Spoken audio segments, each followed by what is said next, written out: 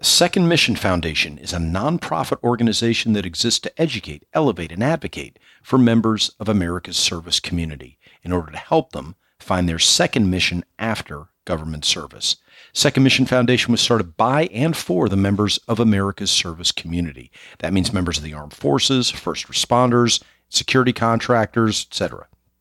Second Mission Foundation provides these veterans the opportunity for them to tell their stories, reach their goals, and make their voices heard through educational outreach, entrepreneurship support, and community involvement.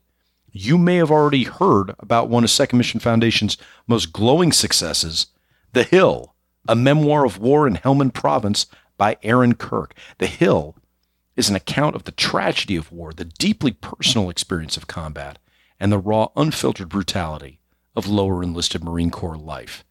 This book follows Aaron Kirk's odyssey from civilian to Marine and back again, focusing on his time as an infantry squad leader in Garmsir Helmand Province during the height of the Afghanistan troop surge. For that and all things related to Second Mission Foundation, go to secondmissionfoundation.org. That's Second Mission Foundation, all one word, .org, secondmissionfoundation.org.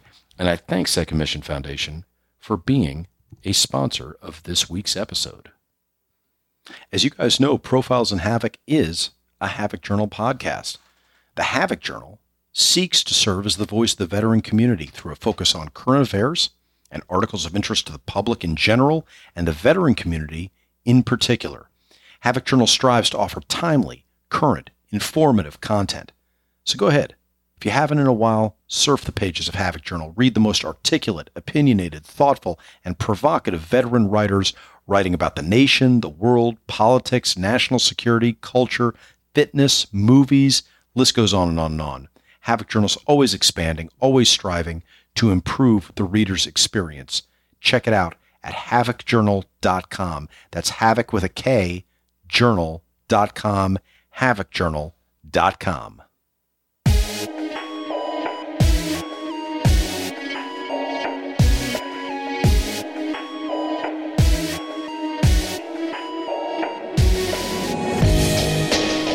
Hey guys, it's been a long time since I've done a solo episode, so bear with me. It's been also a really long time since I've done a podcast episode 10 days into COVID, so my synapses are not fully firing as much as I'd like them to, so bear with me.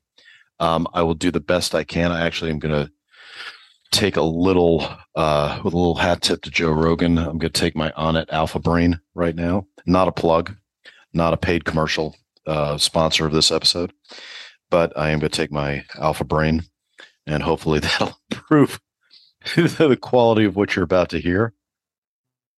Bear with me with the COVID stuff. Sorry, that was me gulping my pills down. So bear with me with the COVID stuff. I think I'm mostly over the coughing and hacking, but if I'm not, I apologize for the lack of superb audio quality that I'll be bringing to this. So there's a couple reasons why I want to do a solo episode. The first one is I was flat on my ass. This is the second time I've had COVID. This time felt more acute than the first time. And wow, I'm like out of breath. That's not comforting. The first time I had it, it didn't feel as acute. This time really laid me on my ass for a good 72 hours. And I really had to go on vocal rest after that, because my throat was just fucking tore up. So kind of, and then the work had compiled to the point that I had so much stuff to get through. I just didn't have time to book a guest for this, which I should have.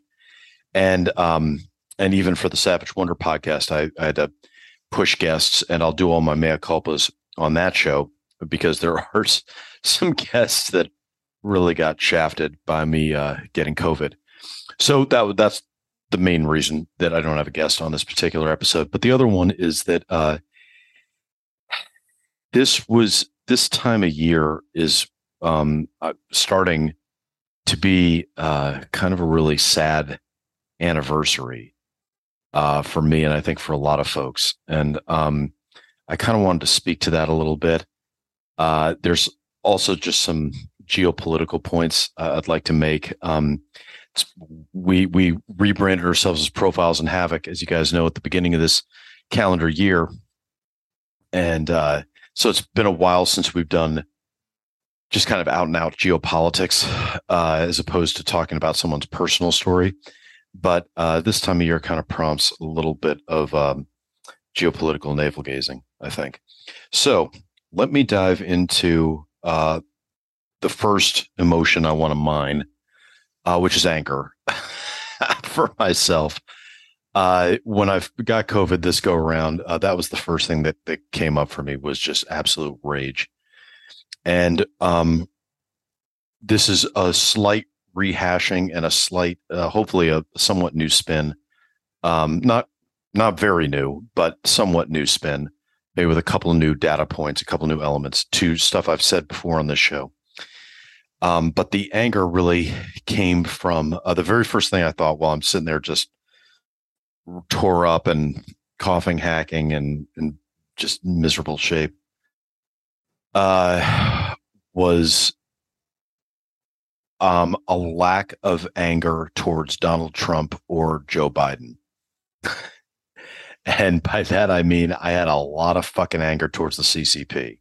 I had a lot of fucking anger towards that Chinese government. And it just reminded me that with all the bullshit, with all the,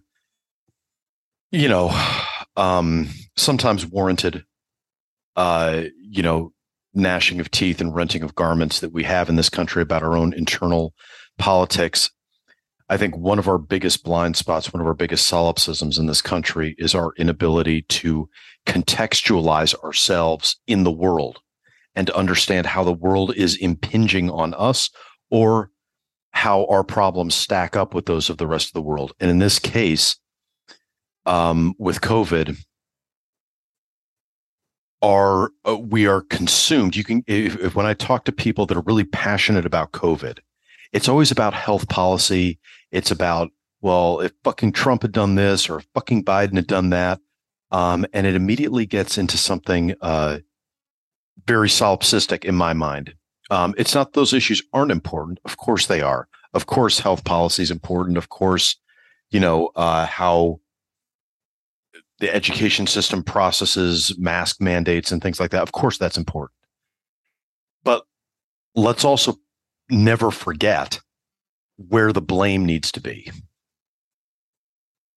And the blame, absolutely, hands down, without question, across the board, needs to rest at the feet of the CCP. Now, it's not the only guilty party, and we may never know all the guilty parties involved, but it is certainly the predominant one, and the one that we have unambiguous evidence is the mustache-twirling Bond villain in all this. And in this case, that's not hyperbole. They are mustache-twirling villains.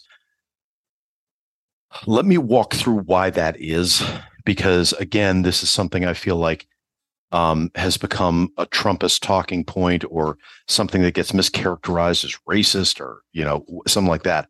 Obviously, this is not about Chinese people. There's nobody that's been victimized more by the Chinese government than the Chinese people, up until and including right now, where you've got, I think, 70 different Chinese cities are in various COVID lockdowns with COVID right now, because COVID has reemerged there in new variants and potent variants.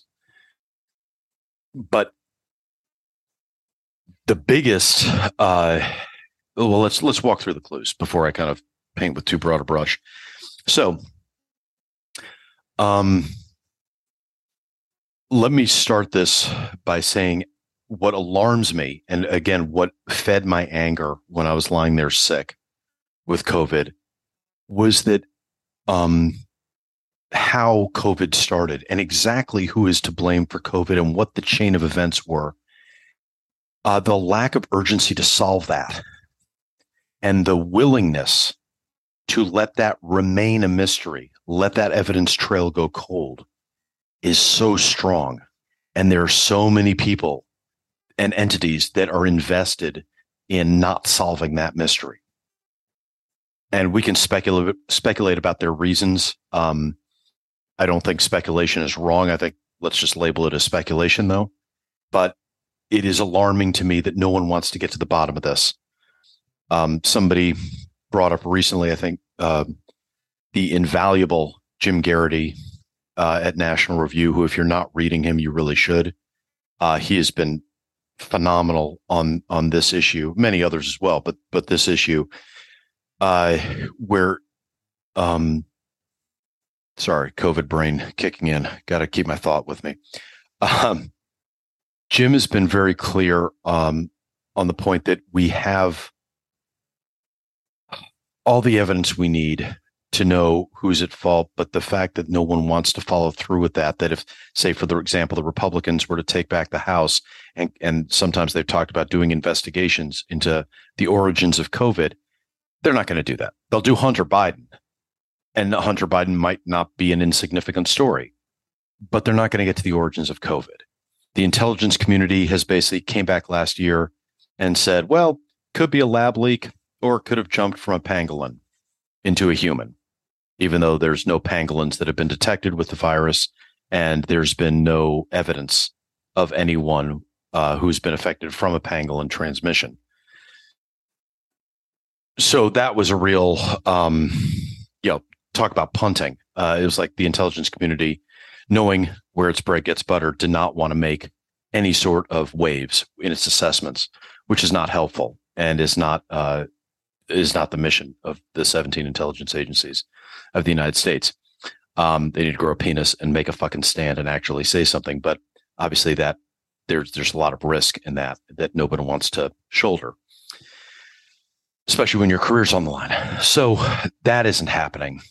And that alarms me and that pissed me off. And when I was sick lying in bed, that was my first thought is, motherfucker, nobody wants to get to the bottom of this. And we know it was China. We don't know. We don't have a smoking gun. We'll probably never get a smoking gun. It's been too long. That trail's gone dead. And you have a duplicitous, mendacious, lying government in charge with a vested interest, not for the truth never to get out. So, and you have a lot of people in the West with vested interests to make sure that China doesn't end up with egg on its face. So we're probably not going to get to the bottom of that. But that just makes me angrier and angrier. That this is one of those mysteries that will, may very well never be solved, and nobody gives a shit. Because that's the only thing worse than not solving the mystery is the fact that no one really cares. And for a disease that has taken such a toll on the world, that's alarming. Now let's talk about, so first let me back up and talk about why I do believe the lab leak theory is correct. I think any sensible person has to believe that the bulk of evidence, circumstantial though it is, like all evidence in this case, it has to lie with the lab leak theory. Just so you know where I'm coming from.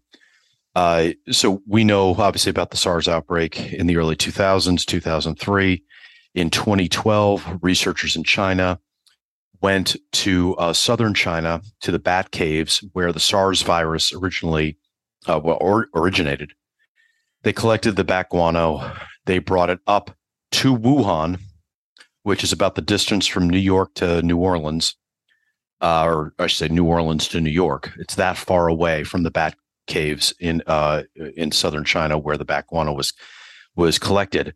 But they brought it up to the Wuhan Institute of Virology and the other lab whose name escapes me right now that's in Wuhan. And they started to do testing on it. Nothing wrong with that. Everything right with that. Now, we're not sure why they started to do the testing. There's let's call it three reasons why they could have done testing. One is a very benign reason, which is to discover how the disease originated so that you can combat it. And then you can share that research with the world and everybody knows how to fight the SARS virus. Cool. Second reason would be the most conspiratorial reason. Doesn't mean it's wrong, but just the most conspiratorial reason, which is to to weaponize it, to learn how to weaponize it. And the third theory would be a bit of both. That, yeah, they want to know how to cure it, and they also want to know how to exploit it and weaponize it. We don't know why that happened. What we do know is that gain of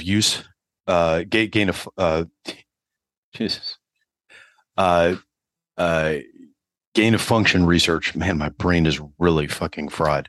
Gain of function research started to happen on the samples that they were using. And what that means is that the Chinese were developing the absolute most malignant strains of the SARS virus. Gain of function research is controversial. It is not out of bounds in the scientific community, but it is controversial because you are making something deadly more deadly, but you're doing it so you can see what the worst capabilities are of that disease and therefore hopefully cure it. Now, as I said, there's a competing theory that says you could also therefore learn how to weaponize it and create this, super virus. But let's, for the sake of argument, stay with the most benign interpretation. There are many scientists that protest gain of function research, but there are also advocates for it. I'm agnostic as to whether or not it's good or bad. It scares the hell out of me when a government that has truly demonstrated its capacity for evil, such as the Chinese government, starts doing it, because you just don't know where their values lie, or where they lie, and you're scared about what they're going to do with this knowledge. But let's leave that aside for the time being.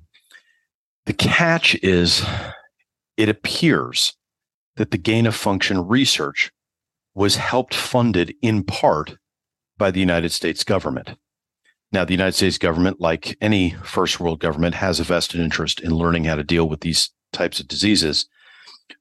So again, doesn't make it wrong for trying to help out. And there is, science is one of these areas where, first world countries try to help each other out a little bit. And we are sometimes very naive in dealing with China in that respect, but nonetheless, that was the nature of that interaction. Because official U.S. government organs had helped fund gain of function research, there's a vested interest on the part of the U.S. government not to be super thrilled about revealing that and being, and really advertising that a whole lot, when suddenly the disease in this ultra mutated form, this, from the gain of function research, is what ends up hitting the streets. And as I said, that research started in 2012 in Wuhan. By October 2019, we have, NSA information that came out and was public. Fuck COVID. We have that information that came out that showed cell phone signals getting shut down all around the Wuhan area in October 2019. More signs and indicators that the Chinese government was starting to shut down communication in that area. And that has led, a lot of observers to speculate that that might be when the Chinese government first got hip, that something was loose and out there and killing people. Obviously, the Chinese government continued to refute that the disease was out there.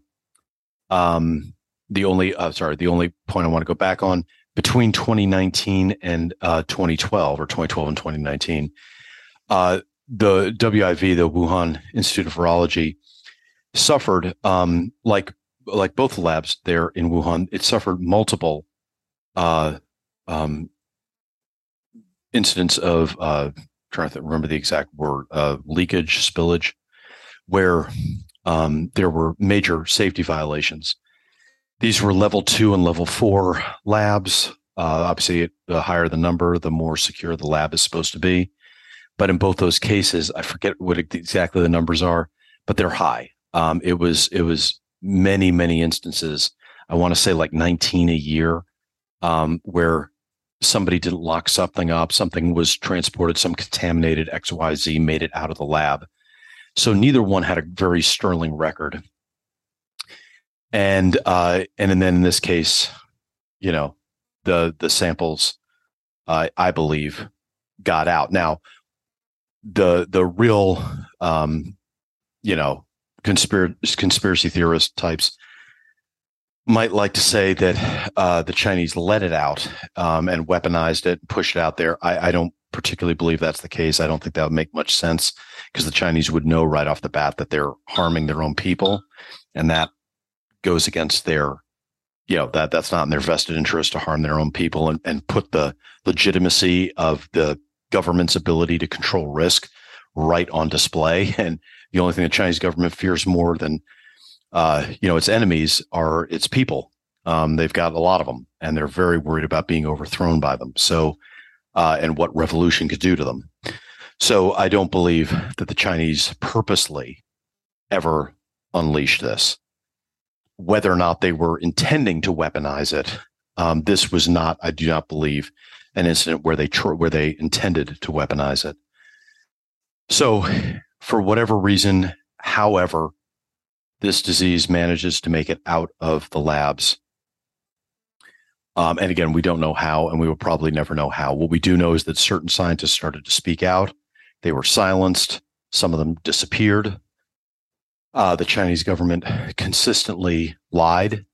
And this is where, regardless of what theory you have as to how COVID started, the one thing that should be indisputable across the board to anybody that's can read the Associated Press or Reuters or any mainstream news reporting on this, the one thing that should be very clear is that the Chinese government, for 3 to 4 months, depending on when you want to start the timeline, consistently lied to the rest of the world that COVID even existed. And despite repeated requests for transparency, information sharing, medical surveillance, the Chinese government refused. And by the time the Chinese government shrugged and was like, okay, yeah, this thing's the thing, it was too late. And the virus had spread everywhere and everyone was in chaos. That goes well beyond, negligence. That's China going, we're not going to, if we're going to be disabled over this, we're going to fucking make sure the rest of y'all are disabled. We're not going to swallow this pill just ourselves.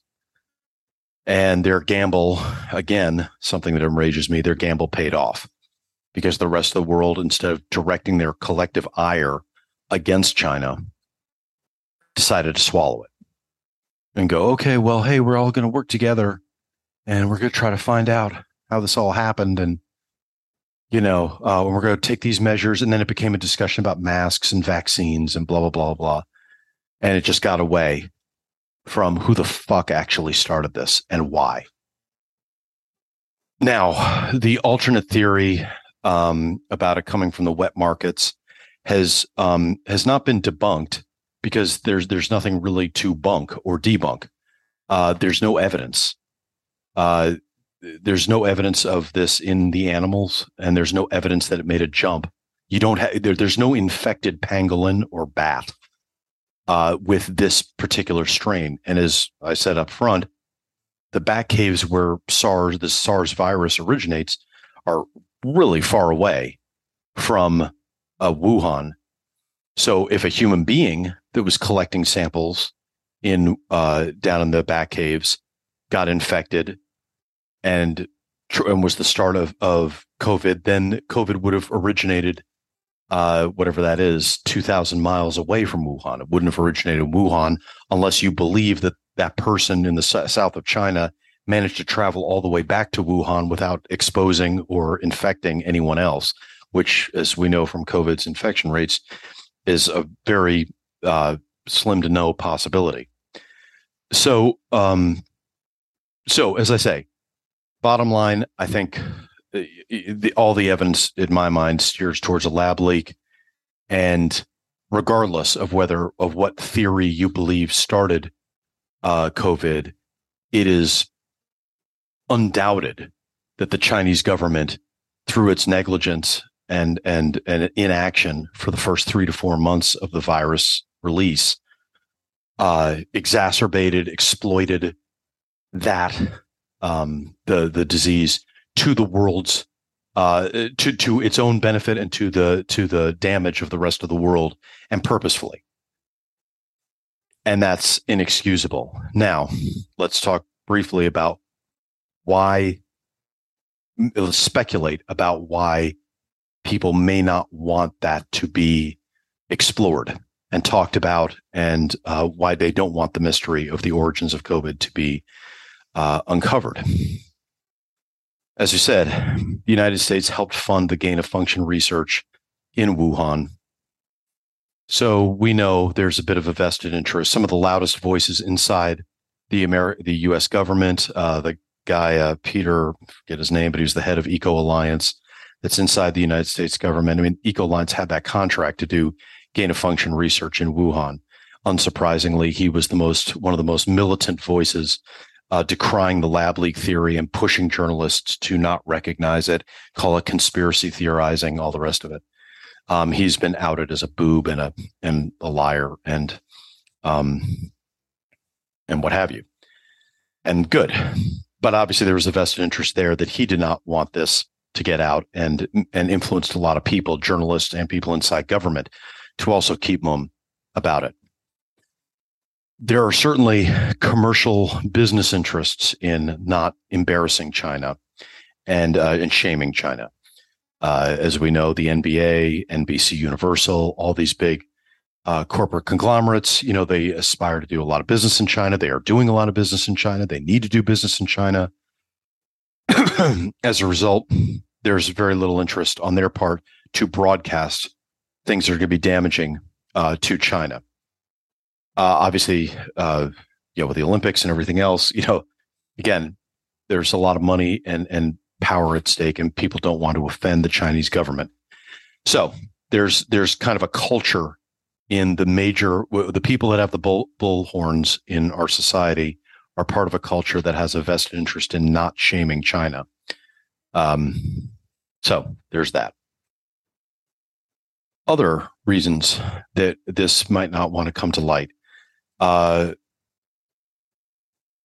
are those who believe that by shining a light on China's actions and their inactions, it would point the finger directly at them for for millions upon millions of deaths globally, not to mention all the economic damage that was caused.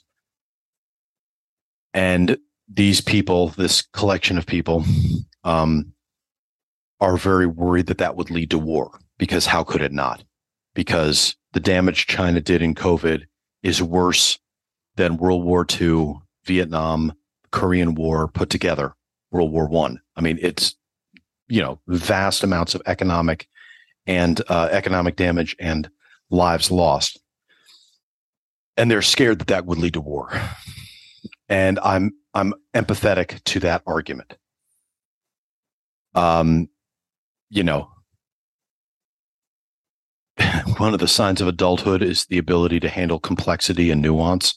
And there is something, I believe, to the ethos that just because it's true doesn't mean it needs to necessarily be broadcast. However, this is a pretty big fucking egg to sit on.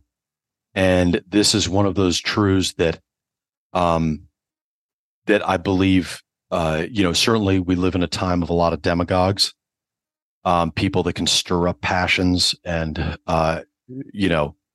get people to jump through hoops that maybe they shouldn't otherwise jump through, but do it through sheer charisma. And I get why there's a strong temptation on the part of certain folks, whether they're in the news media, whether they're in business, whether they're in the government, to go, people aren't ready for the truth. We need to sit on this because people are a little too crazy right now. And if we were to put this out there, this would lead to a lot of unreasonable actions that we would deeply regret. I get that. I get that reasoning. In this case, I disagree with it. We hear almost every day in the papers about the possibility of civil war and about Americans, hating each other and all this. I do not need to manufacture a common enemy to unify Americans, because in this case, it's just there. China is an overt enemy of the United States. Now, how you go about dealing with that enemy requires a bit of an adult discussion. War is something that I don't believe China or us want. However, just like any bar fight, you need to be prepared to do damage and to physically engage in order to have a peaceful discussion. If you come in with your palms up and completely helpless, that's not a position of strength that from which you can apply leverage in any sort of negotiation. That said, it's undoubted that this is, if this situation, well, let me put it this way. If I was the Pope, if I was the president, if I had complete unilateral power, I would say yes. You need to not only release the truth, but then you need to marshal people's emotions and opinions in a way that globally China becomes isolated until it atones for this. And that can lead to many things. I mean, this is hardly the only sin that China is currently in the midst of committing, from the debt diplomacy it does throughout Africa, the emergence of One Belt, One Road, and all the tyrannical and selfish, I guess, decision-making that goes into that, as well as the Uyghur situation as well. I mean, there's tons of things we can pick on with China. Their aggression in the South China Sea, their aggression everywhere globally. But this one particular issue but how to approach them and how to deal with China is an adult discussion. We don't have adults, I believe, in a place to have that discussion right now. We haven't for a while. I wish we did. And I hope that the right thing happens eventually, where Americans and people across the world can focus on the evils that China has committed, certainly with regard to COVID, and place blame and exact a degree of retribution appropriately. And I use that term advisedly. I don't want to make geopolitics sound like a John Wick movie, but there need to be consequences to China for its actions and inactions. Otherwise, China is just continuing to, foot stomp its way across the globe economically and militarily and politically. And that's not good. And I think the amount of influence that China has inside the United States is also very dangerous. And the more that Americans are wary of China and its intentions and anything to do with China, the better and safer, not just America, but the world will be. Let me talk specifically about a couple of things. TikTok. I hope everyone listening to this, we have a pretty savvy crowd that listens to this show. I hope you guys are aware, and I hope you're a little evangelical in telling others not to be on TikTok. TikTok is an organ of the CCP. There's something I think Americans and maybe a lot of other people in the world have this perception that because a company is from a certain country, well, they're just a company. I mean, they're not the government. They're just a company. That's not true when it comes to China. There are very excruciatingly few companies that are Chinese that are not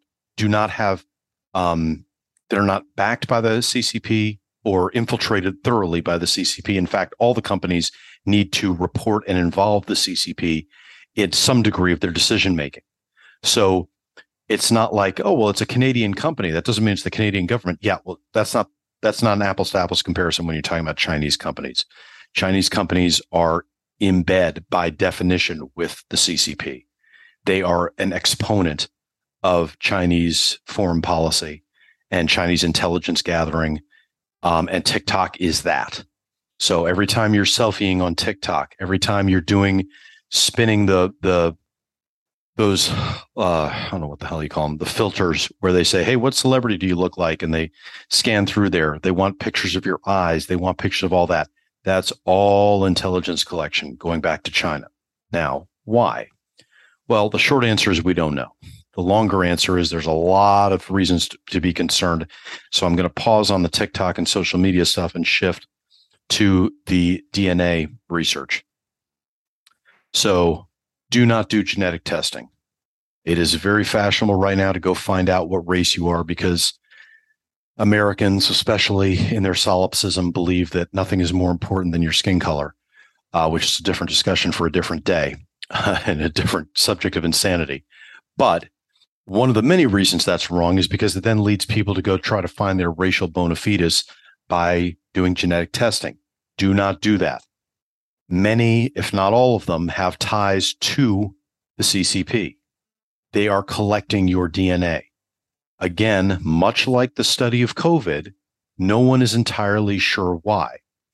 There are credible reports published in credible magazines like Foreign Policy. Well, let me leave out some of the other ones.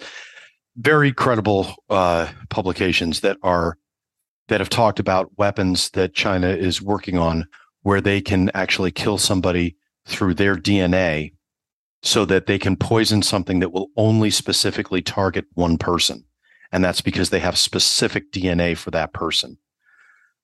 Similarly, the more DNA that they can collect, the more they can start to assess based on race who is susceptible to what diseases are people susceptible based on this DNA characteristic and that DNA characteristic. That is incredibly harmful knowledge. And considering, again, to go back to COVID, what the Chinese government has done in the past to do gain of function research and to look at all the left and right limits of the possibilities of certain of these diseases, that should scare the living shit out of you. It does me. And this is, I don't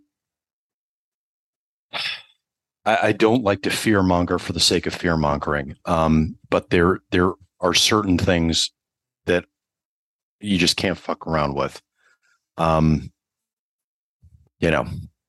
It would have sounded very fear mongering to say that somebody with a razor blade could kill 3,000 people on a sunny day in New York City in 2001. But, inshallah, there you go. It happens.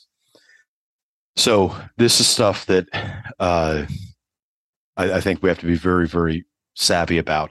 And I think there needs to be a prejudice against Chinese companies and everything that remotely touches the CCP, because that's how the CCP operates.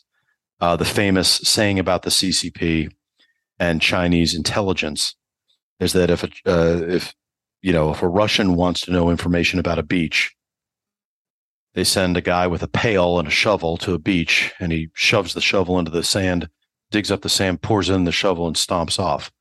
If the Chinese want to find out about the beach, they send 1,000 people to the beach and have them each collect 1 grain of sand. It's just a different method of intelligence collection, and they use an awful lot of very supposedly benign front covers to do that.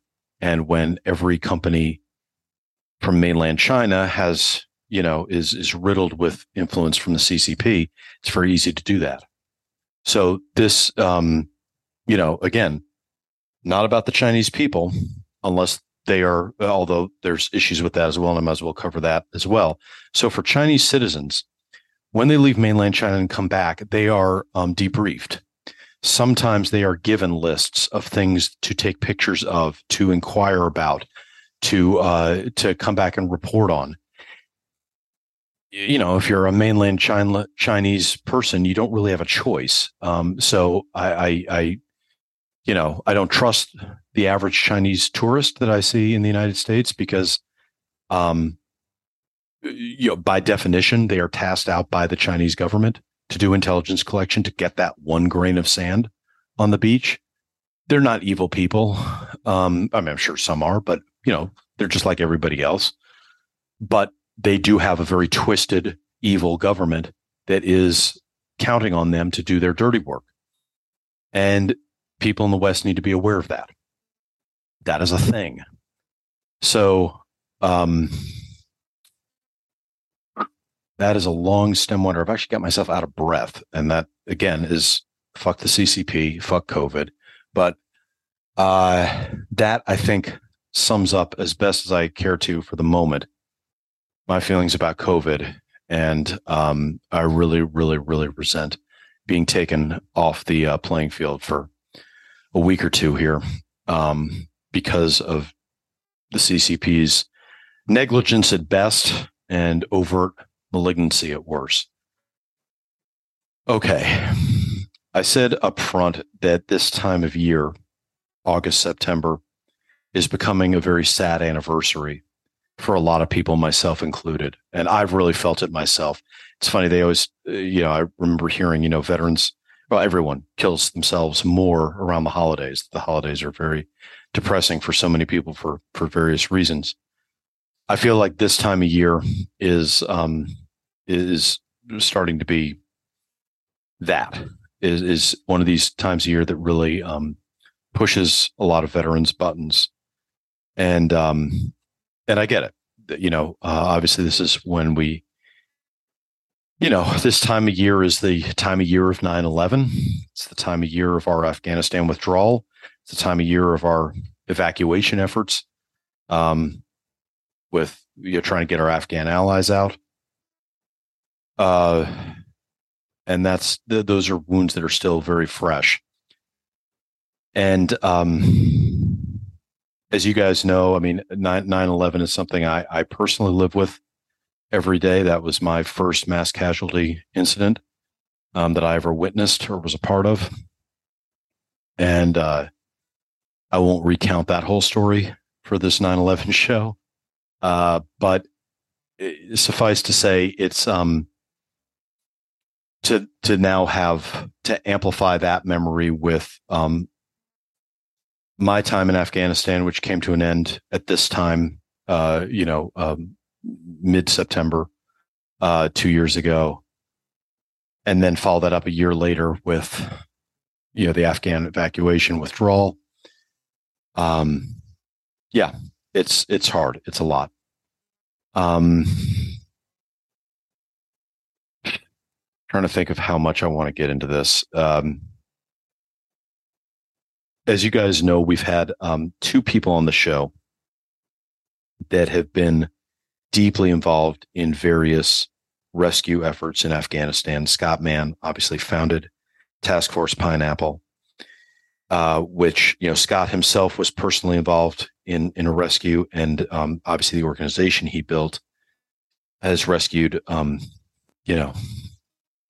a decent amount of folks. I mean, and more than that, it's kept a lot of folks alive who otherwise would have died. And then Tom Schumann, of course, has been on the show, and it's great to see Tom going around. I saw he just did Jocko's podcast. He did ABC with George Stephanopoulos. His book's done very well, and his rescue of his interpreter. It's actually during this time last year that I even learned about Tom because of his success getting his guy out. And I was trying to get somebody out at the time, and that's how I first came across Tom, to sound him out and see if he could offer any assistance. And then, of course, Tom's been on the show, and those are both really sterling individuals that have done an awful lot with the Afghan evacuation. I'm torn about how much I want to share about some of this stuff. I am. I just realized I'm actually here in my Task Force Pineapple shirt. I'm very bittersweet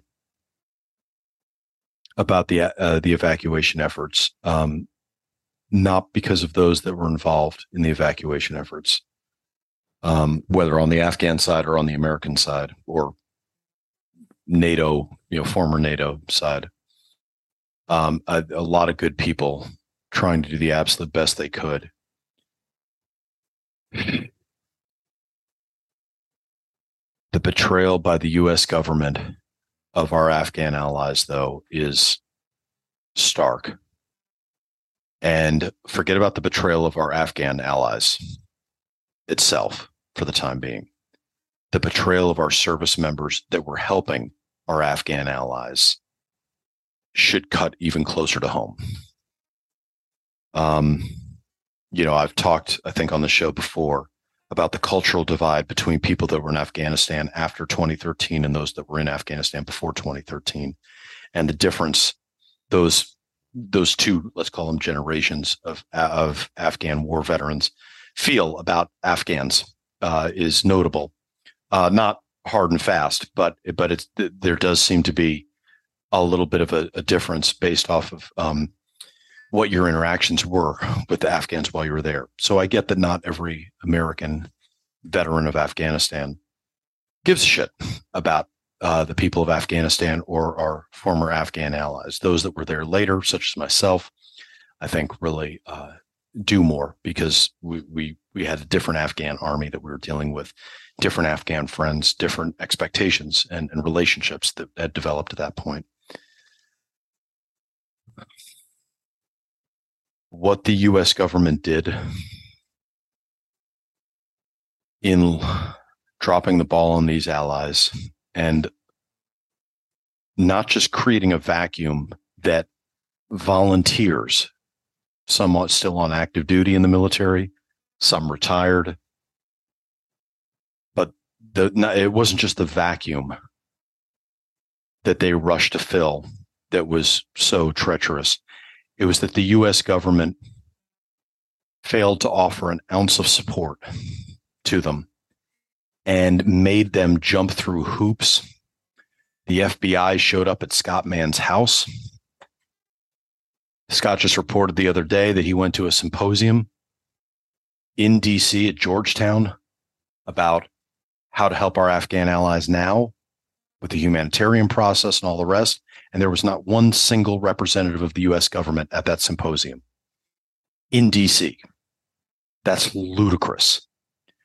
Who was there is all these well-intentioned veterans, guys that gave up their families, went through divorces, lost money, lost jobs, were working around the clock, trying to fill and replicate the capabilities of a first world government while just being a volunteer working out of their home in their underwear. We talked to Paul Alcoby. Of course, he was part of that. For my part, and I don't know if I've said this before on the show, this is how I felt. There was a Twilight Zone episode, obviously years ago, that I saw when I was a kid, where the lead character is this guy who's kind of crazy, or no, sorry, he's not the lead character, but he's the main character. And he's like this guy, he lives in this basement in New York City, and he's running around just collecting odds and ends and these little bits and pieces of garbage and, wire from over here and a bottle cap from over there.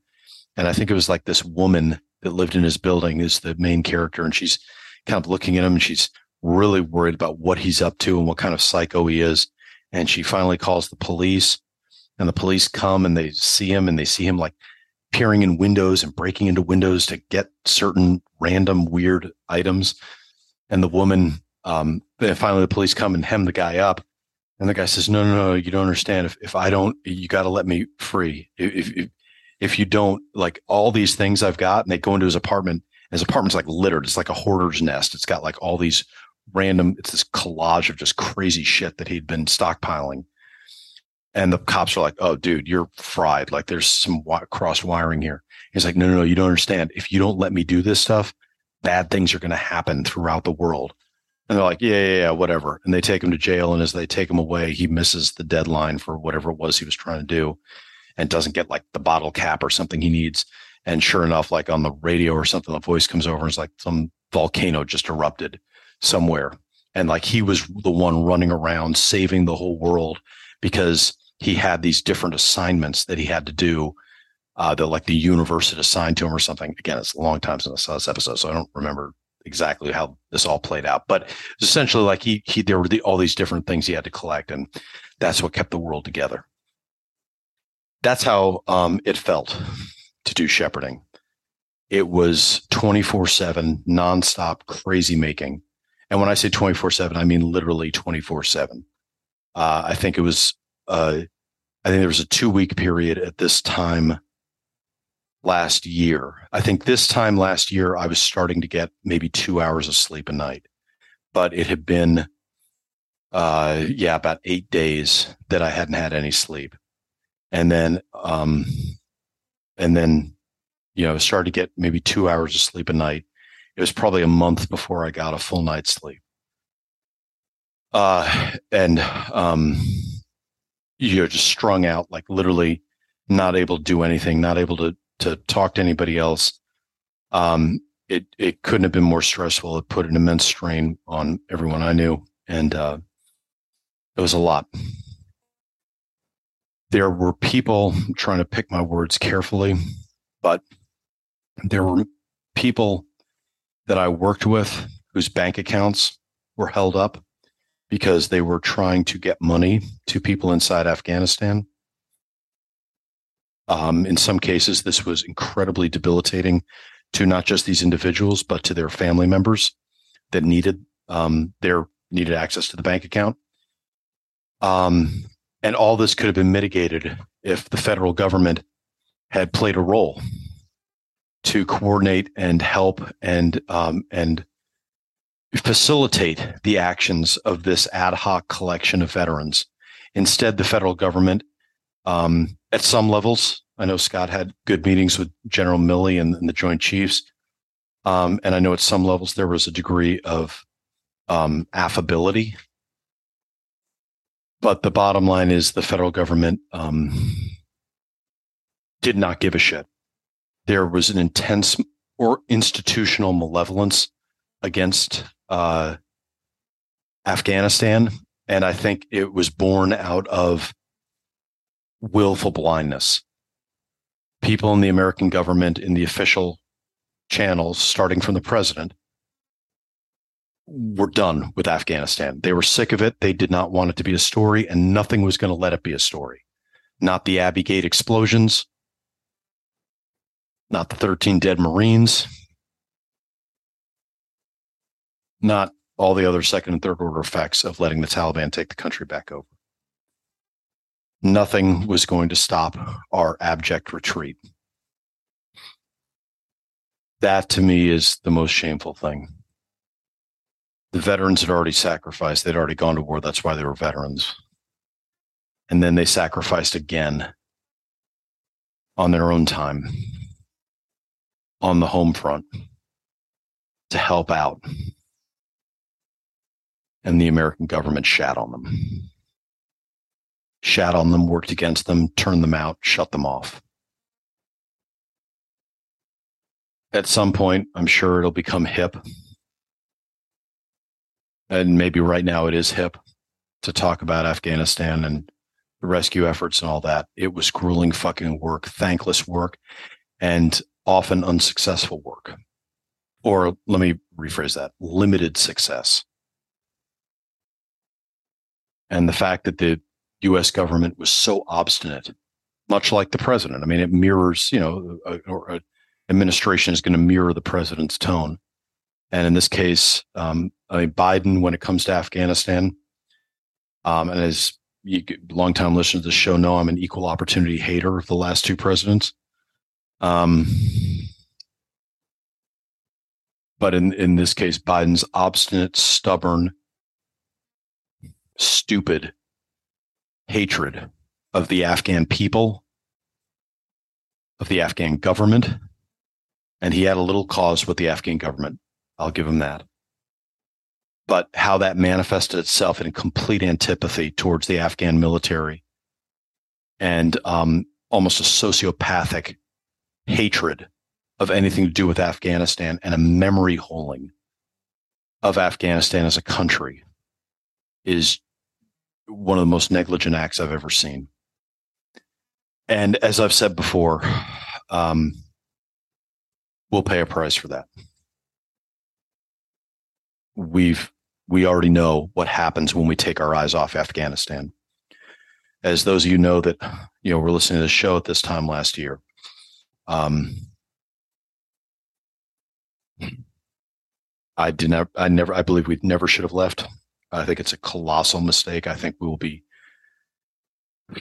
think that's just insanity to have given up, to have so easily surrendered that which really, in the grand scheme of things, was not costing us that much to maintain. We were down to a place where we were losing about 12 to 19 soldiers a year, which you hate to lose anybody. But in exchange, we had a piece of real estate that was adjacent to every single one of our geopolitical enemies, controlled a bunch of rare earths, had oversight. We basically had an overwatch position on the drug trade. We had the ability to do immense damage to our enemies in the world, and we could scale up or scale down as needed. And everything was in place, and we'd spent 20 years getting there. And instead, with one naive, capricious, arbitrary move, we tore that all up. And if we were ever to go back there, we'd have to fucking jump into Bagram on top of Chinese soldiers that are there now, or contractors anyway. I'm sure there's some Chinese military presence, but it's a Chinese company that runs Bagram Airfield now. Not to mention fighting the Taliban and all that and starting from scratch. And who God only knows what's going on over there. We're blind now. The last time we were blind, it was a less dangerous world, and they still got us in 2001.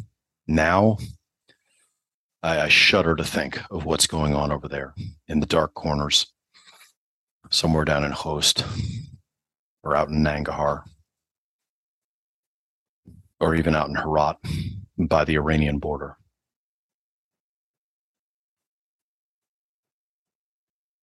Okay, I'm officially bumming myself out. That's a lot of heavy shit. But as I said, this is kind of a heavy time of year. And it's a time of year that I hope becomes an inflection point for the veteran community. I hope the veterans find sources of strength to rally around during this time. And I hope that we remember that we are the good guys. And that's why it was wrong to abandon Afghanistan. If we were just any other country, then maybe it wasn't wrong. But the American ideal can't withstand that kind of betrayal. Okay. Guys, thank you for indulging me and letting me filibuster this whole time. I have a feeling that this will probably be a tradition of having a late August, early September episode where I spout off about the latest developments in Afghanistan or what's going on with our geopolitical enemies, and make it a little bit more of a topical show than an interview show, at least for that one episode. So thanks for indulging me with that. I hope it was enlightening, informative, if not entertaining, hopefully not super redundant for those of you that may have heard some of these talking points before. Yeah. And as always, thanks for listening. And yeah, we'll be back with some badass guests next week. So stand by to stand by. Thanks, guys. Love you. Talk to you in a bit. That was not my profile in Havoc, but we'll call it that for lack of a better name for this week. I hope you guys enjoyed that. Thank you for letting me get that off my chest at the bare minimum. Obviously, if you're on iTunes, we would love your 5-star review. You can say whatever you want to us, but attaching it to 5 stars means a lot. We'll be back with an awesome guest next week, as I said at the end of the show. And I don't think, I should mention our other episode sponsor, since it's my nonprofit. So at the top of the show, we talked about Second Mission Foundation and their very kind sponsorship of this episode. The other sponsor of this week's episode is Veterans Repertory Theater, which is, of course, my nonprofit. Veterans Repertory Theater exists as a platform for talented veterans to create compelling live theater and events. There is a ton of stuff going on at VetRep. So much stuff I cannot possibly encapsulate it here. Fortunately, we have a website, vetrep.org, vetrep.org, vetrep.org. When you go there, you will see the Now Playing tab. It will list all of our current lines of effort. The biggest thing that you need to know is we exist to, I don't want to say retake the American theater, but we say re-energize the American theater by bringing veterans into the theater, especially as playwrights, not just to tell war stories, but to tell any stories of any genre, any subject matter that the veteran sees fit. We also have a whole bunch of other stuff going on. I won't get into all of that right now. Check out vetrep.org. You can read and see any and everything about what we do.